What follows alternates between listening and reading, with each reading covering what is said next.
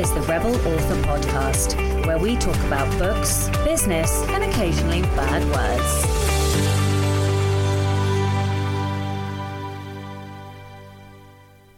Hello, Rebels, and welcome to episode 161 of the Rebel Author Podcast. Today, I'm talking to Sarah Painter all about how to write urban fantasy. Now, when I started to record this, before I recorded, I had to go and check that the last episode really was 160 because I feel like I just shat the bed and that I just skipped over 160, but no, apparently not. Apparently last week's really was 160. That is basically the level of exhaustion I'm feeling today. Anyway, I will get more into that in a bit. First to last week's question, which was, what would you like for Christmas? Thank you to everyone who commented. We had lots of comments, but 2 responses to the question. And the first was from Edwin Downward, who said, I've reached a point where I look around and see that I have or can quickly get everything I need or want the average person can afford to buy. For this reason, my Christmas and birthday and Father's Day wish list now contains what I call quality of life items. As a rule, this means gift cards I can use over the course of the year to get those little things that gives each day a little extra. Oh, I love that. Books, tea, other assorted treats or meal options for when I'm out and about. I love that. So there are always 2 things on my Christmas list.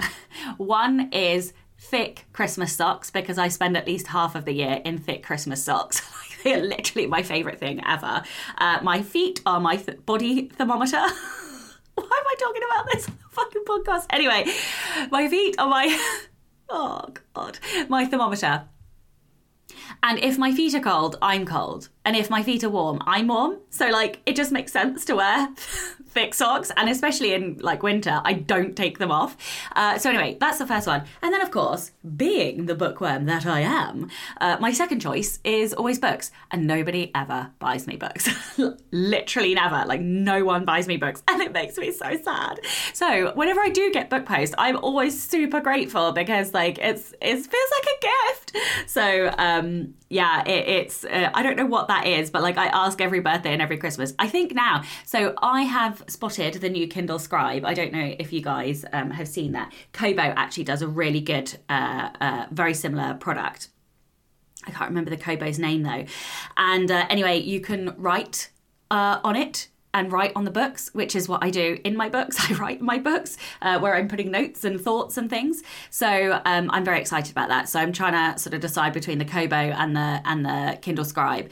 But yeah, so anyway, hopefully family will feel more inclined to do Kindle gift cards or Kobo gift cards or Apple gift cards or whatever. Although I don't know what the Apple device is, my iPad, I suppose, which that doesn't work. Anyway, moving swiftly onwards. Button Heather on Instagram says, I'll ask for gift cards for my local bookshop or for more books, which makes total sense for all of the bookworms out there. Okay, this week's question is, how do you approach editing? And there's a whole reason why I'm asking that, but you'll get to that in a second. Okay, the book recommendation of the week this week is a controversial one. I am going to recommend A Court of Thorns and Roses by Sarah J. Maas. Now, I'm pretty sure half of you just switched off, but bear with me and let me explain. One of the things I want to do at the moment is to read the books. So I never read books that are hyped, ever, because, it annoys me. I don't want my opinion being given to me before I've read the book. Let me make the judgment, which is the only reason that I tend to avoid hyped books. However, in thinking about The Anatomy of a Bestseller and deconstruction, the more I thought about it, the more I was like, actually, this would be a really interesting exercise to read the books that are overhyped, to find out what happened, what made them explode, why were they so popular, was it their story structure, was it the beats and the pacing, was it something about the characters, so on and so forth. So the first one of those that I wanted to read was A Court of Thorns and Roses, because I don't know, I had basically the whole series on my shelf. Why I had the series on my shelf before I've even read them, I don't know, but then, bookworm problems, right? So anyway, I read A Court of Thorns and Roses, and I didn't hate it. I did not hate it, which was interesting. I went in expecting to hate it because of the hype, because usually I just like to be, you know, I can't think of the word. I'm tired this morning. Anyway, so I liked her description. I thought she used some pretty descriptions. And I did find myself wanting to read on. I did want to know what happened next. I wanted to know what would happen. And there were enough twists and turns that it kept me gripped. I did find it a little bit predictable in a couple of places. I did know immediately what the riddle was in the book, and I kind of guessed what was going to happen, but it was okay because I actually really quite enjoyed it. Do I understand why it was hyped? Not sure yet. Not sure I understand why it was hyped so much. I think some of it might have been like time when it was published in the industry, but I did enjoy it. So like for the people who hate on it, I'm not quite sure that it was bad enough for me to hate on it. I did think there were some problematic things in there, which, but problematic things aside, in terms of like quality of storytelling, it was okay. So yeah, so even if you don't take the book recommendation of the week, my recommendation to you this week is to read a book you've been avoiding. Read a book that's been really hyped, and then message me. I'd be really interested to hear what you thought, whether you felt it met the hype, whether you actually succumbed and really enjoyed it too, or whether you actually ended up hating it, and why. What could you deconstruct in it? What could you find that you learn? And here's the thing, I'm actually going to read the second one, not least because everybody that I've spoken to has said the ACOTAR series gets better from book 2, but also because I really did like her description, and therefore I'm going to deconstruct some of it. And if you would like deconstruction help or tips to find out what the authors are doing well, that you can then do better yourself, then of course you can read The Anatomy of a Bestseller if you haven't already. All right, so on to personal news and update. I can't remember if I mentioned this last week, but I was delighted to be invited back to Daniel Wallace's next writing conference, or summit, I think they call them. And it's called Escape to the Plot Forest. Now, I don't know if it will still be running by the time this airs, but you will be able to catch up on it.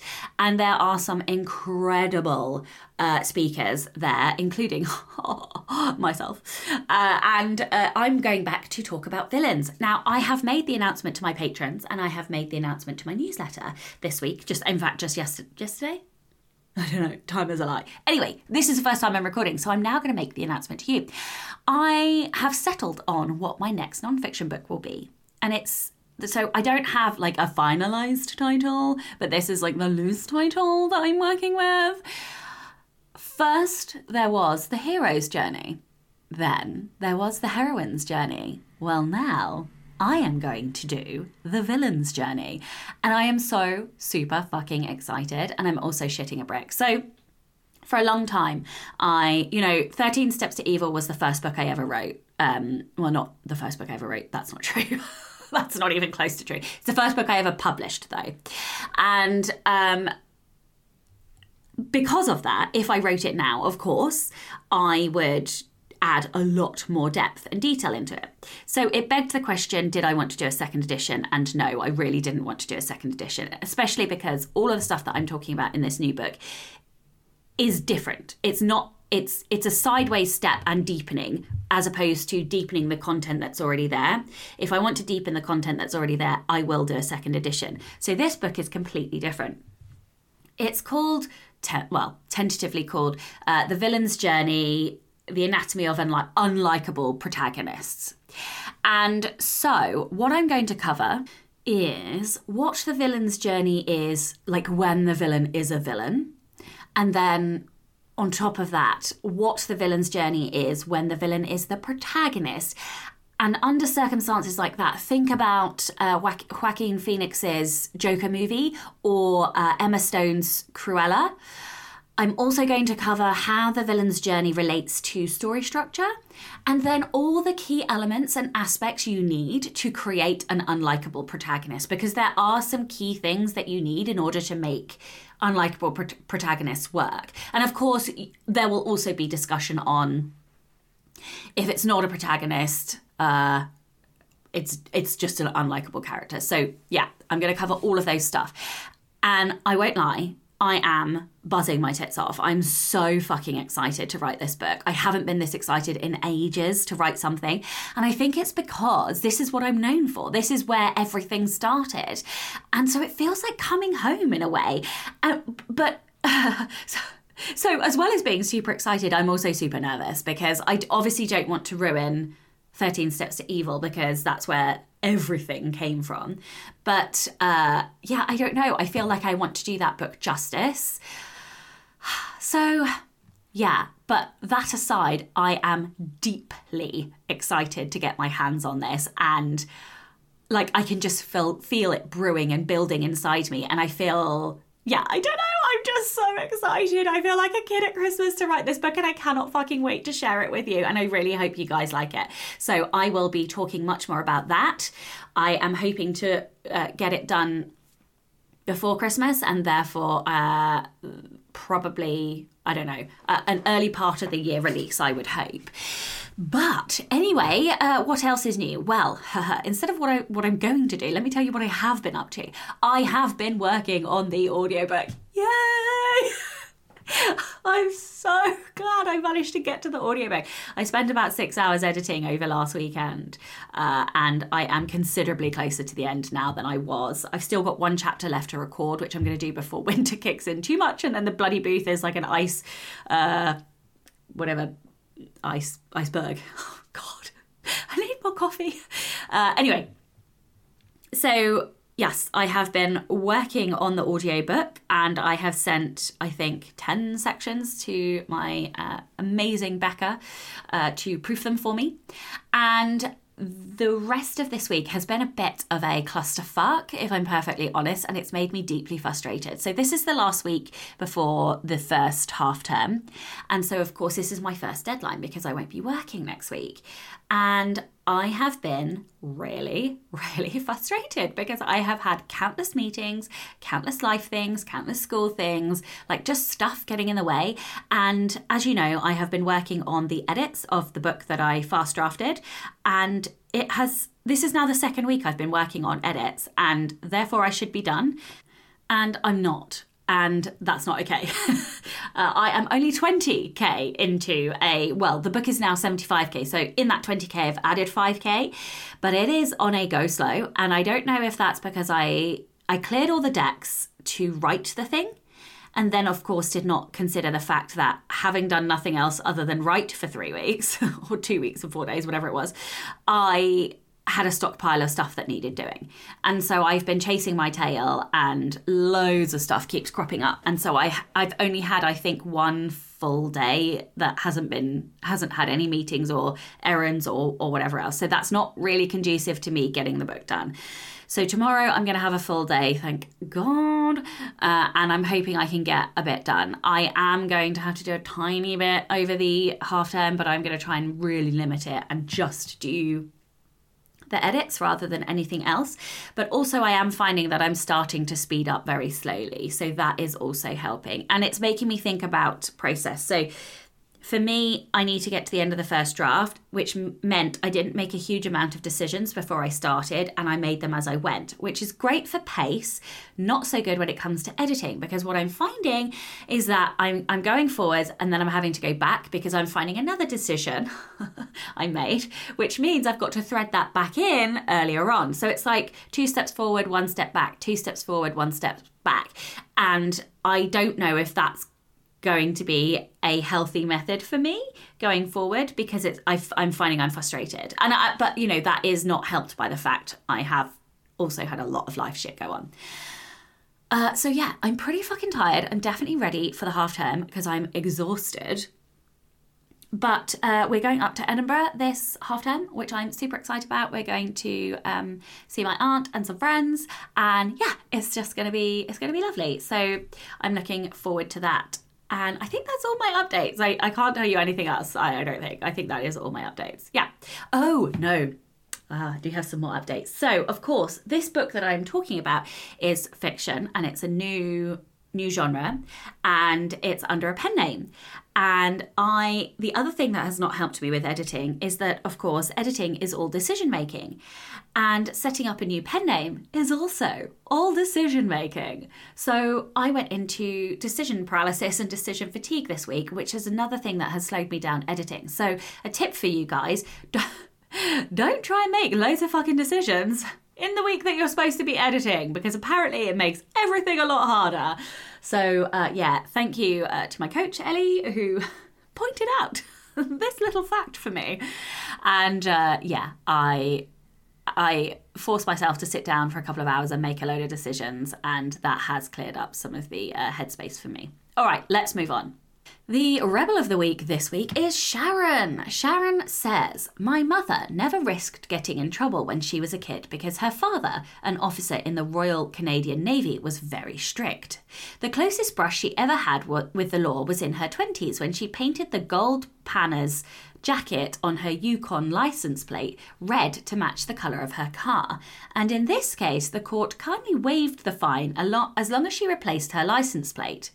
All in all, my mother never experienced the true joy of mischief in her youth. I'm grateful that she raised my siblings and I with a long tether and sometimes no tether at all. So one day, while I was at work, my white-haired mother shocked me with a text message. I snuck into a movie. What do you mean? I texted back. At the cinema. How? I'll tell you later. What movie? I don't know. She told me later that she had bought a ticket for a matinee that day to escape the summer heat. When it ended, she didn't want to leave the air-conditioned theatre. So she decided to try her luck by walking into another film. She had so much fun that over the next year or so, sneaking into the movie theatres became her new hobby. She never cared which film she snuck in to see and always texted me her success in real time. Her peak was sneaking into 2 extra movies in a single day, and even though she always got away with it, she had a plan of feigning a senior moment if anyone ever caught her. That is brilliant. I love it. Oh my God, that's so naughty. I love that she found her inner rebel. I just love it. Yeah, I think that's fantastic. If you would like to be a Rebel of the Week, please do send in your story. It can be any kind of rebellion, something big, something small, or something in between. It can be a parent rebellion or a pet rebellion, or I don't know, it can be an anyone rebellion. You can email your rebel story to Becca over on rebelauthorpodcast@gmail.com. A big thank you and welcome to Danielle Brigante.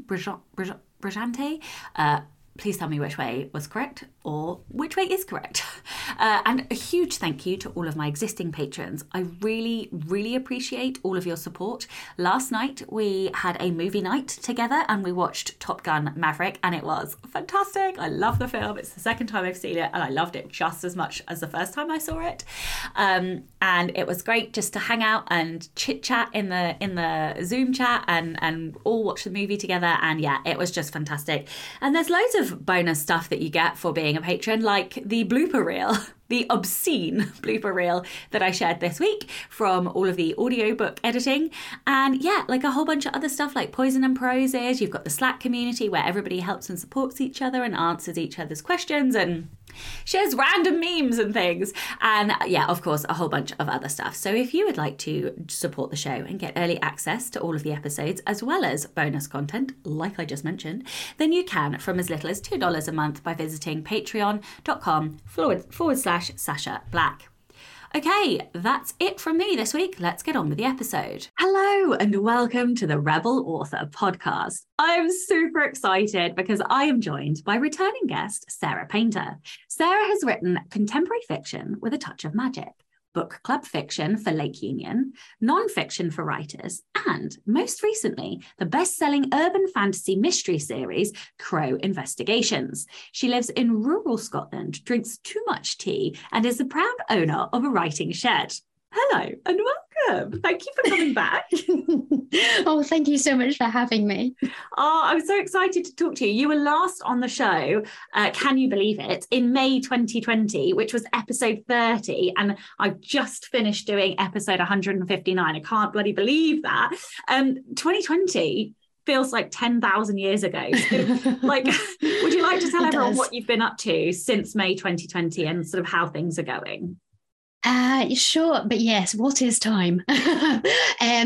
Since then, I have just been trundling along, releasing a Crow Investigations book approximately every 6 months.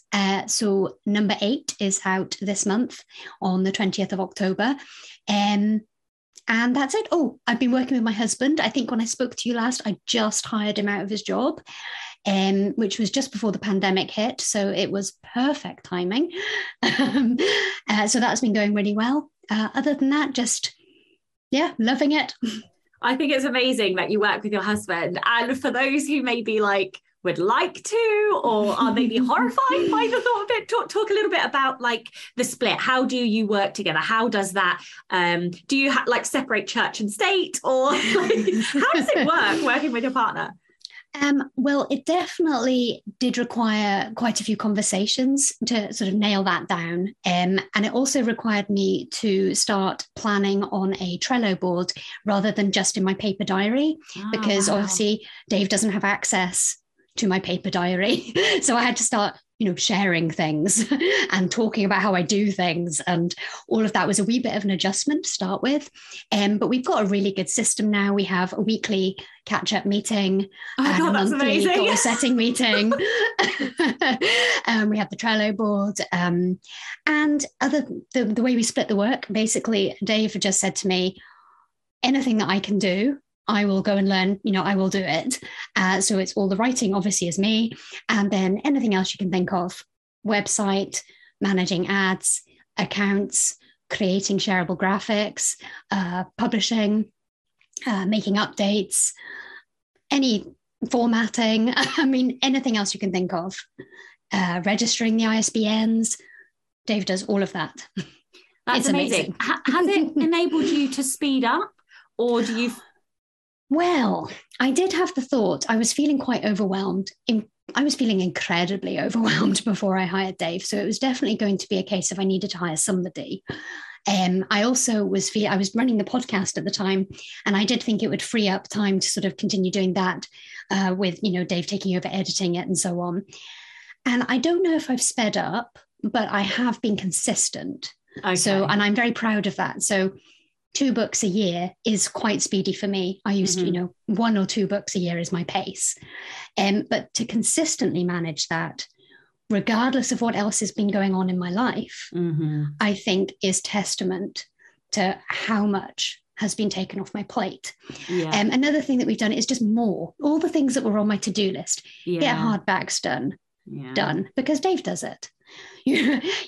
Start advertising, done, because Dave helps me with it. Other things like foreign translations. The first few books are now out in German, which is very exciting. And again, it freed me up to have the headspace to deal with that and project manage that. Whereas before, I couldn't. It just sounds glorious. I have a giant whiteboard here with a list of about 75 million things that I should be doing, could be doing, and just cannot get to. Absolutely. Because they're just like, I'm only one person and I only work school hours. And it's, I say only, that's not true entirely, is it? Let's be real. I'm snorting here. Every hour, God sake. I know you, Sasha. That is not true. but isn't that the point, right? What I have is 6 creating hours. I only have 6 creating hours. And, the rest of the shit just takes up so much time. Anyway, fuck all of that. We are here to talk about urban fantasy and your amazing Crow Investigation series. So before we get into kind of more detail, I wondered if you could actually explain, what is urban fantasy? How does it differ to normal fantasy? What are those? So just talk more broadly, and then I'm going to ask some more detailed questions. Sure thing. Well, I am not an expert, but my opinion or my understanding of urban fantasy is that it is fantasy that is set in the world that we recognize. So if you have a secondary world like Middle Earth, for example, that is epic fantasy or fantasy, whereas urban fantasy will be set in a recognizable planet Earth, a recognizable London, for example, in the Crow Investigation series. However, it is a recognizable London, but it has added magic. So that's my understanding of it. People often get confused by the word urban being in there. But it's more broad than that. Maybe it started out that way when whoever came up with the genre title named it. But for example, there are books that are set in more rural places. The Sookie Stackhouse books by Charlaine Harris, for example, are in a more rural, small town, Southern America setting, but they're definitely urban fantasy. Are they not paranormal though? Because it's vampires.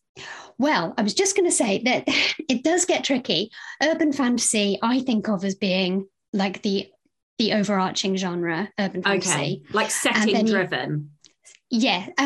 Setting driven, the main thing being, yes, real world, but with added either paranormal, supernatural, magic, some sort of fantastical element. Yeah.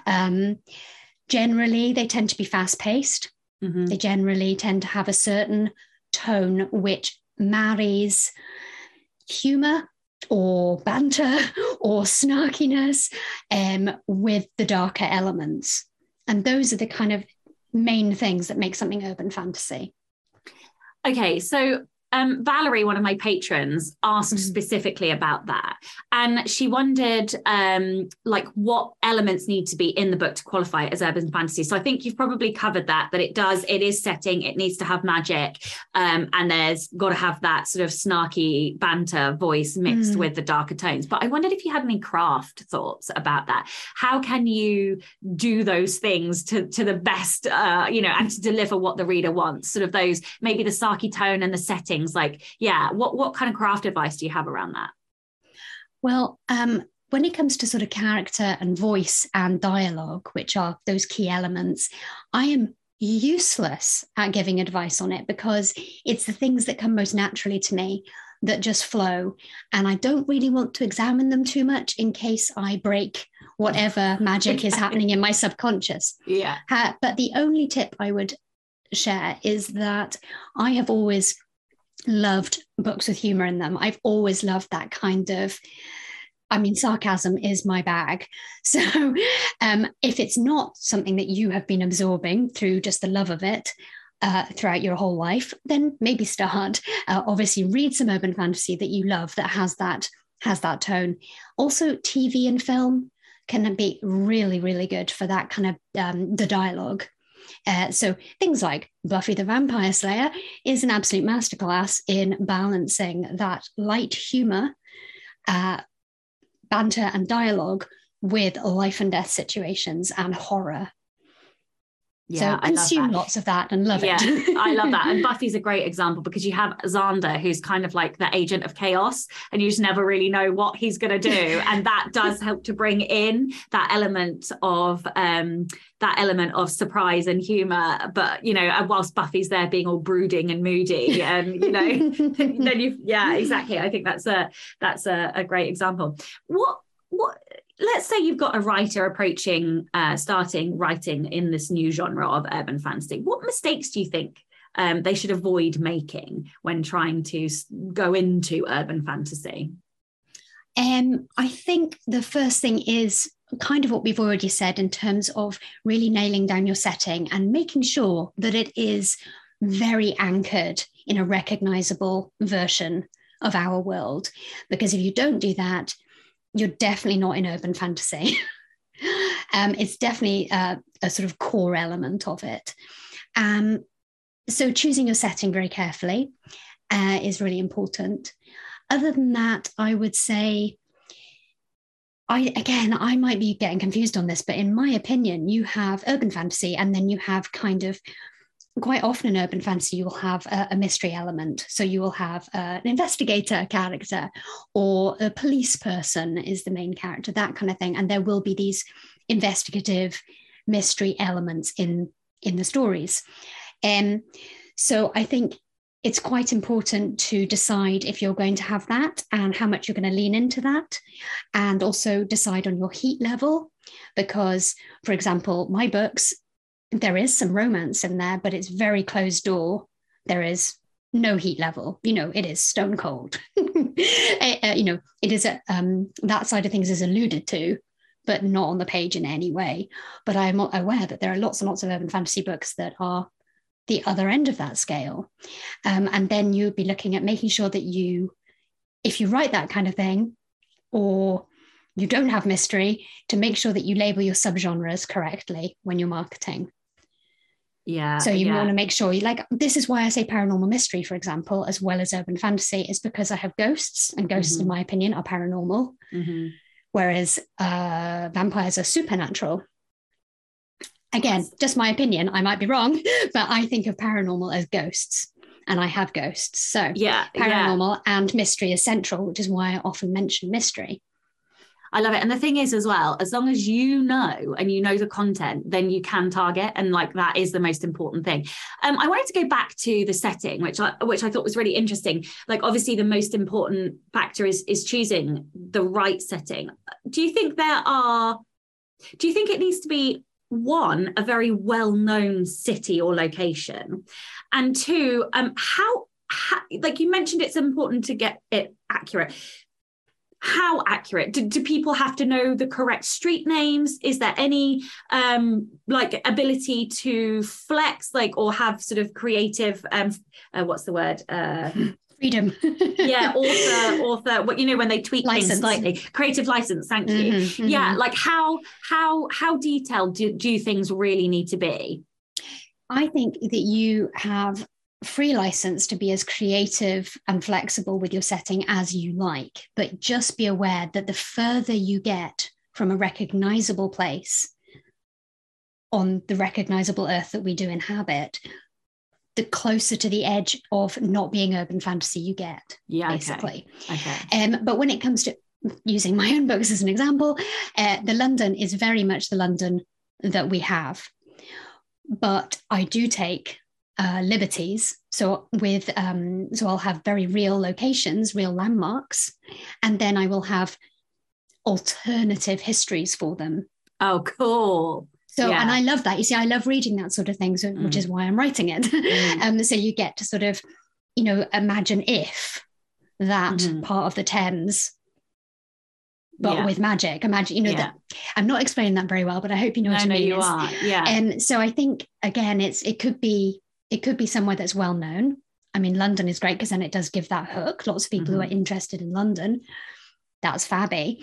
But it doesn't actually matter as long as you know the place well and can recreate it in a sort of what seems, giving the illusion of authenticity, if you like. Yeah.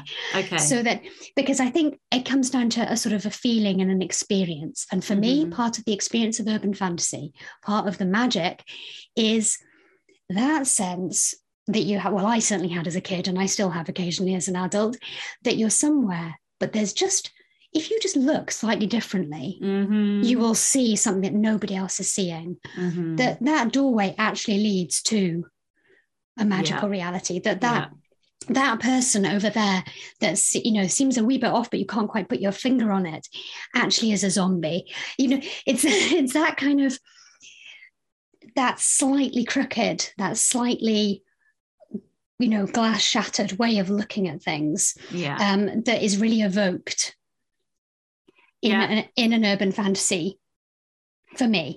I think it's so true. And it's like that same line between with historical fiction and trying to add just enough that you create the feeling of history, but also the feeling of fiction and that escapism. So I think it's like a really interesting balance. Okay, so I think you're going to say that you don't want to answer this one, but I like urban fantasy is snarky and voicey, and so I just wondered whether there is any kind of advice that you would give for like writing that kind of stuff. I think it would be a repeat of what I said before in terms of reading lots of it, try and tune your voice in, but also just whether you enjoy writing like that. If it flows for you and you're enjoying it, then great. If it's not, then my advice would be to write what does flow and you're enjoying. Yeah, I completely agree. All right, let's turn a bit more towards the business side of urban fantasy. So I wondered if you could talk a little bit about your model. Is it KU, trad, hybrid, wide, etc.? I think from memory, I had a conversation with you once upon a time about being indie, but targeting and modeling trad. I feel like that was you I had that conversation. It was. So I just wondered if you could talk about that and maybe like how you got to that, if you're still doing that, and kind of all the business model side. Of course. So I am indie, but technically hybrid because I have audiobook and foreign rights deals, and I still have an agent, and I'm not dismissing the idea of possibly placing a book with trad again in the future. So yes, I'm hybrid, and I'm wide. So that's the kind of the model. And what we were chatting about before that you alluded to was that when I went indie, which was with my Crow Investigation books, with fiction, I knew that I went top down. I decided, how am I going to be doing this? What is my business model? What production can I achieve? Looking at author Sarah, and then looking at business, looking at the business. And looking long term, I knew that I would be producing 1 or 2 books a year, that I had already been traditionally published. So I had some books out there that weren't in the urban fantasy genre, but they were trad published. So they were wide. So for many other reasons, but including that one, I knew I was going to be wide. And I basically wanted my publishing imprint to do a seamless job, to do the same job that HarperCollins had done or Lake Union had done. So that was how I approached it. So that meant that when I was doing my market research, I wasn't looking at indie versus trad because readers don't care about that. I don't care about that. Whenever I'm looking for a business decision or a marketing decision, I am purely looking at the market as it actually is, as far as I can tell, and the readers, and what their experience is and what they are looking for and what they want. And so I knew I wanted to match with wide. So when you're doing your market research, it makes no sense to me to look at books that are in KU as your comp titles, because that's not how they're going to be in the market. They're not going to be in KU. So that's irrelevant. So I only looked at wide titles for my comps, for my market research, for my cover research. And it just so happened that, for example, if you look at the time, looking at the top 20 in urban fantasy on Amazon, there were 18 KU titles. And so 2 wide, and those 2 wide happened to be trad. So from that point of view, it ended up that I had quite a lot of trad books on my list, but that's the more kind of in-depth thought process that went behind coming to that sort of market research. Yeah, and I think that's so interesting because a lot of writers would look at that and go, oh my goodness me, there is 18 out of 20 in KU, I need to go into KU. But you didn't do that. So, which I think is 1, amazing, 2, ballsy, and 3, fucking brilliant because you've made it work. So I just wondered if you could talk a little bit more about that. As being in a genre that is heavily KU, but still making it work, what is it that you're doing between launches, for example, or how are you launching? Like, how are you, finding that readership wide when it is a genre that is typically, in air quotes, dominated by KU? I'm really proud of myself, I'll be honest, because I was scared. I was very, very daunted. And the advice was, look at what's in the top 20 and then choose your model based on that. So I am really proud of myself, but I'm also a very stubborn person. And I've also got input and learner, not to, everyone take a drink, it's the strength. Yeah. So I had... What are your top 10? Or top 5? Sorry. Empathy, input, intellection, learner, and relator. Love it. I'm not in that order, but I've got the order wrong, but that's the top 5. So basically, I'd taken in a lot of input. And I'd taken an input in sort of other businesses as well. So I was looking at it with a long-term view and a sort of general business strategy view.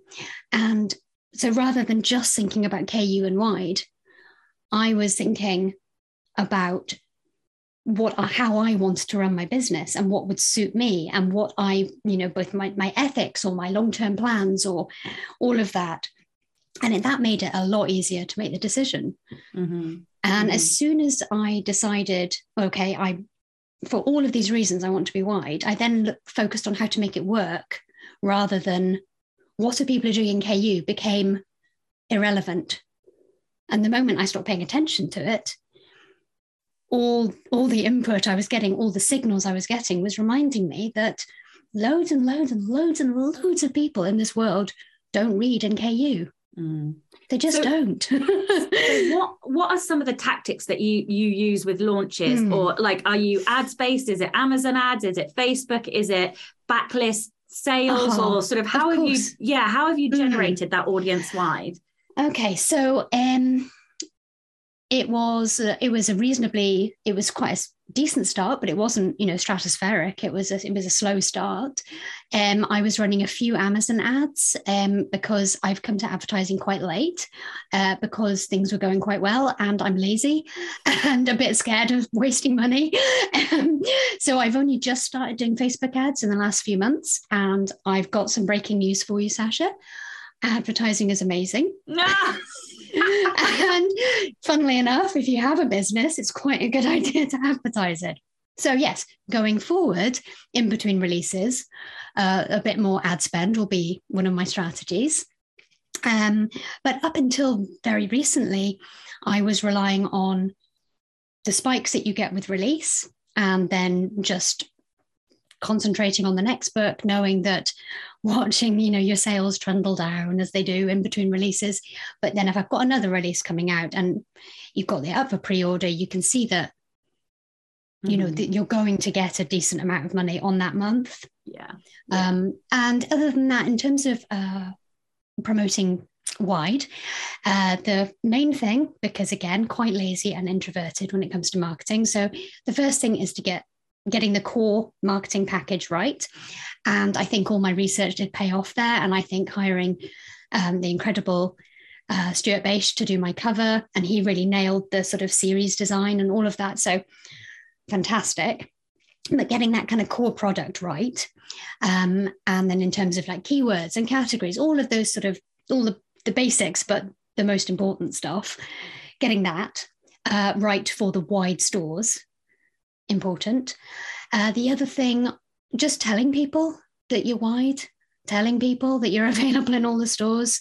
That's really important. And having your, all the different links on your website and so on. Another thing that's been useful, of course, is, I'm sure many people have said this, but the kind of individual store merchandising opportunities. So, your Kobo promos, I apply every month for whatever promos will fit. And I get every month, I tend to get at least one or two. And that's really helped my Kobo sales. Also, recently I was very excited. Something that I put in place a couple of years ago maybe was going to webinars, free webinars, whenever there's one with, say, Apple or Kobo, or going to those. And then I went to an Apple one, I'm going to say a couple of years ago, but who knows? And I followed up. You were invited to follow up with an email, so I did. And I've kept in touch with that rep, just, letting them know when I've got sales and all of that. And then they got in touch with me earlier this year to say, Urban Fantasy Promo thought of you. Would you like to be in it? I said, thank you very much. And I will have my best, I had my best ever month on Apple. Oh, wow. As a result. And that is all from making a contact via a webinar that was available to everybody. It wasn't a secret handshake deal. Mm-hmm. It was just recognizing that in the other stores, they are managed by people, and the merchandising and the promotions are managed by real people. So if you get an opportunity to make a contact, grab that opportunity. Yeah, I love that so much. Let's talk a little bit more about Urban Fantasy and the readers. I asked this so I've done kind of a series of like how to write and then a specific genre. So I always ask this question: what are like the popular tropes? How do you know that you are hitting what readers want? Like, what is kind of what tropes do you feel are really important? What is it that a reader wants when they come to urban fantasy?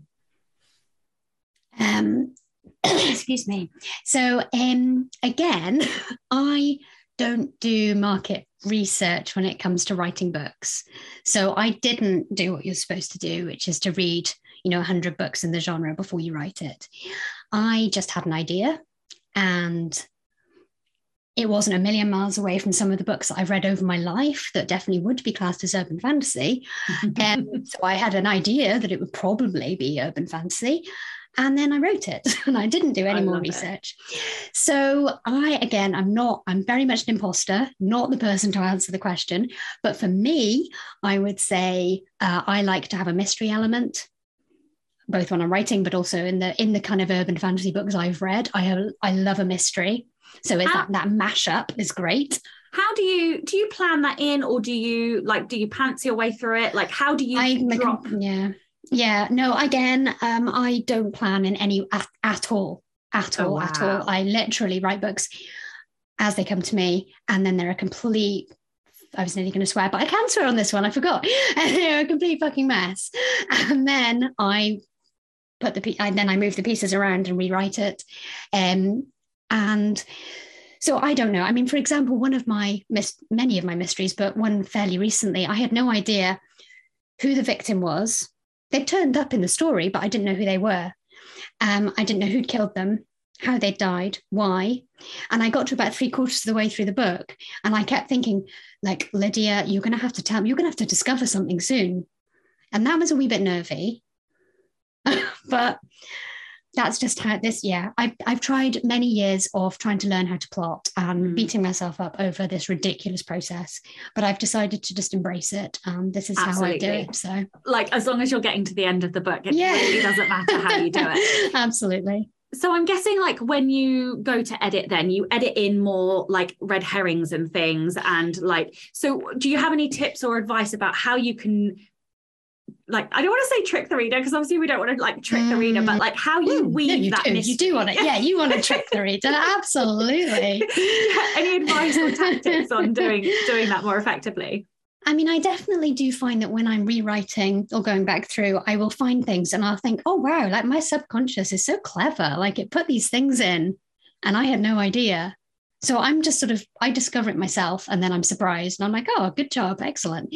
But there is also an element of bringing those things out a wee bit. So I might notice if I've mentioned something twice, I will mention it a third time for that kind of rule of 3, or I'll drop it. Okay. Down to 1, you know, so I will have more of my analytical head on at some, at some point.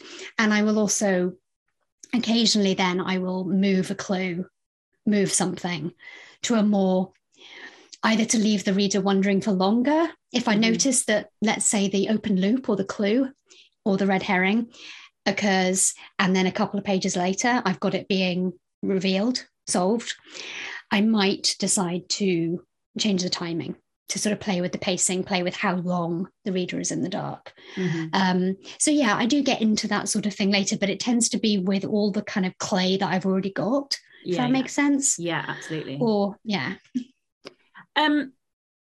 I was going to ask one other question, and it's literally just oh yeah, I wondered if you could talk a little bit about your launches. Often for people who launch multiple books a year, their launches are kind of quieter, softer. When you are launching sort of 1 book a year or 1 or 2 books a year, quite often you find authors do a bigger launch. So I just wondered if you could talk a little bit about your launches, what you do, the kind of tactics. Do you do anything on social media? Like how do you approach a launch? I'm trying to get better at it, because I do tend to be my sort of self-doubt and possible laziness comes in, and I do tend to end up doing the bare minimum and then feeling bad about it and looking at all my lists of great ideas and feeling a wee bit guilty. So it's definitely something I'm working on. But when I say the bare minimum, I think the reason that I haven't part of the reason what does that I was going to say, to you? Yeah. I think part of the reason I haven't done a lot more is that they have worked. Yes, so if they weren't working, then I'd be, more anxious about it. So, for example, it'd be things like letting my newsletter know. And then in the month of launch, I will send more than one newsletter, which is unusual for me. I will send, the sneak peek of the first chapter. I will send news about what my publication day giveaway is going to be, because I always source, I just love spending time on Etsy, basically. So I will spend time sourcing something cool and nice that relates to the book in some way, or is a manifestation of a physical object that's mentioned in the book, that kind of thing. And some swag and all of that sort of stuff. So I'll sort of send stuff out to my newsletter. Social media, I don't do a lot of it. This year, my grand plan was to post on Facebook once a week. And I've been mostly doing that, which is a heady success for me. Which just goes to tell you, social media, not a big part of my strategy, but something that I'm trying to get a wee bit better at. Actually mentioning it online always helps. Running an Amazon auto ad to the pre-order. I'm struggling. It's pretty. It's just interesting for me. Yeah, but is it because you've done all the work to build the mailing list to build that established audience? So and that's the thing. Like I kind of was terrified that I'd messed up over the summer, because we went off to South Africa, and so I just rushed out a book and told my mailing list and posted in a couple of places, and then I went on holiday, and that was more or less it. And actually, I was like, oh no, like it's going to be such a and I really thought in that first month it wasn't going very well.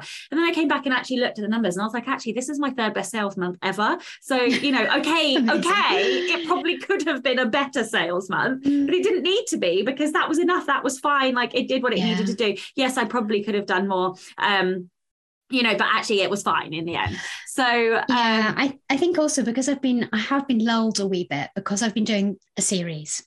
So each launch, I've been trying to sort of do like one new thing each launch, because that's a way of me tackling the never-ending list and actually taking action, because I'm very good at learning about things and then not actually doing them. So I thought I would add one thing each, challenge myself that I will add one new thing each, or try something new. So one of the launches, I tried the BookBub new releases for less feature, for example. And so it's just challenging myself to add in a test of one new thing to the launch to kind of build up my launch portfolio process. I love it. But I have also been kind of leaning on the fact that these are books in a series. So I'm, all my sort of promotional advertising and so on is to The Night Raven, the first book. And so for the 8th book, either you're reading the series and you're going to want to read it if I tell you about it, or you're probably not going to pick this one up, But of course, it is an opportunity to bring light to the series. So I shouldn't just be being super chill like that, but there is an element of a series having that kind of momentum. So when I release my next book, which won't be a Crow Investigations book, and that's going to be a new series starter, which is terrifying, I am probably I'm aiming to do more of a bigger launch, whatever that will look like. Is this so I just wanted to caveat fantasy? That. Yes, it will be in the same genre. Yeah, it will. So how, in terms of The Night Raven, how is it free first in series? No. Do you cycle it? Do you have a reader magnet? How do those kind of things work? I should have, I do have a reader magnet. I have a short story that really links to some of my trad books. It's really, on my list is write a reader magnet that leads to the Crow books, or is just a more recent example of my writing. It's on the list, Sasha. What can I tell you? It's there. I know I should do it. It's all right. I'm going to do mine, and I'm putting it on. The Night Raven is always full price. So the books are $4.99, $3.99 UK. They've always been full price. That's what it is. Having said that, The Night Raven, then I will apply for BookBubs, and I will put it on a 99p deal if I get a BookBub. Or occasionally, if I haven't had a BookBub for a while, I will run a 99p and stack newsletters and some ads and so on. But it's always important to me that it's a genuine price drop, so I don't do it too often. I mean, maybe in the future, again, when the series is complete, I may well put it permanently at a lower price. But yeah, that's been the strategy so far. How many more until it's complete? I don't know, because I don't plan. Okay. I have no idea. I mean, I do think that this book 8, could be an end, which is why I feel like, I can now have a wee change of scenery and write something different. Whereas before I felt very much I've made a contract with the readers. I've opened these loops. I need to finish those loops before I, do anything else. So yeah, I've closed the big loops. The big overarching arc has been closed in this book. So it could be the end, but I've got other ideas. So I'm not quite ready to let the world go. But so are you writing the new series now? Is that the I just started it a couple of days ago. So yeah. That is very exciting. Okay, well, this is the Rebel Author Podcast. Tell everyone about a time you unleashed your inner rebel. Well, I know that when I was on this show before, I complained heartily about the question. Yeah. And I think I said everyone does, don't worry. I was talking about how writing and publishing is really rebelling against my inner self-doubt and so on. And that is true. And I still stand by that answer. But for this one, I think something that we talked about earlier absolutely was definitely a moment of rebellion, which was the looking at the prevailing wisdom, looking at the number of books that were KU and the number of books that were wide in the Amazon top 20 urban fantasy, and listening to very wise people all tell me that meant it should be KU, and going, no. Yeah. I mean, that is, do you know, when so you said it, I love it. When you said it, I almost said, oh, you rebel, you. That's how I felt. Yeah, I love it. Oh, amazing. I mean, that is a pretty big fucking rebellion, if I'm honest, because it is very anti what they in quote marks the shoulds. Say. Oh, the shoulds. Yeah, the shoulds, exactly. Oh, amazing. Well, thank you so much for your time today. Would you like to tell everyone where they can find out more about you and your books and anything else you'd like to add? Oh, that's brilliant. Thank you so much for having me again. It's been so lovely to talk to you. So you can find my books everywhere, Apple and Kobo and Nook and Amazon, of course. You can also go to my website, which is sarah-painter.com. For my nonfiction, you can go to worriedwriter.com. And also one of my nonfiction books, which is called Stop Worrying, Start Selling, which is the introvert author's guide to marketing, is part of a story bundle. So that's just a really great offer of 15 books all about writing and publishing. It includes Joanna Penn's How to Write a Novel and books on outlines and all aspects of publishing and marketing. And that is available at storybundle.com/writing. And that's available just for a limited time until the end of November. Which will be about a month. I think this will go at fantastic. At the beginning. Yeah, so it should Brilliant. be, you'll have a nice long time. And I will, of course, include links to that in the show notes as well, and all of the other places too. Wow, thank you. And of course, a giant thank you to all of the show's listeners and all of the show's patrons. If you would like to get early access to all of the episodes, as well as bonus content, then you can by visiting patreon.com/Sacha Black. I'm Sacha Black. You are listening to Sarah Painter, and this was the Rebel Author Podcast. Join me next week when I am going to be interviewing Megan Clancy, and we are going to be talking all about writing as a mum, a parent, and a carer, and how you can do that, some mindset, some tips and tricks, and all of that good stuff. So join me next week for that. Don't forget to tune in and subscribe on your podcatcher. And when you have a moment, please leave a review.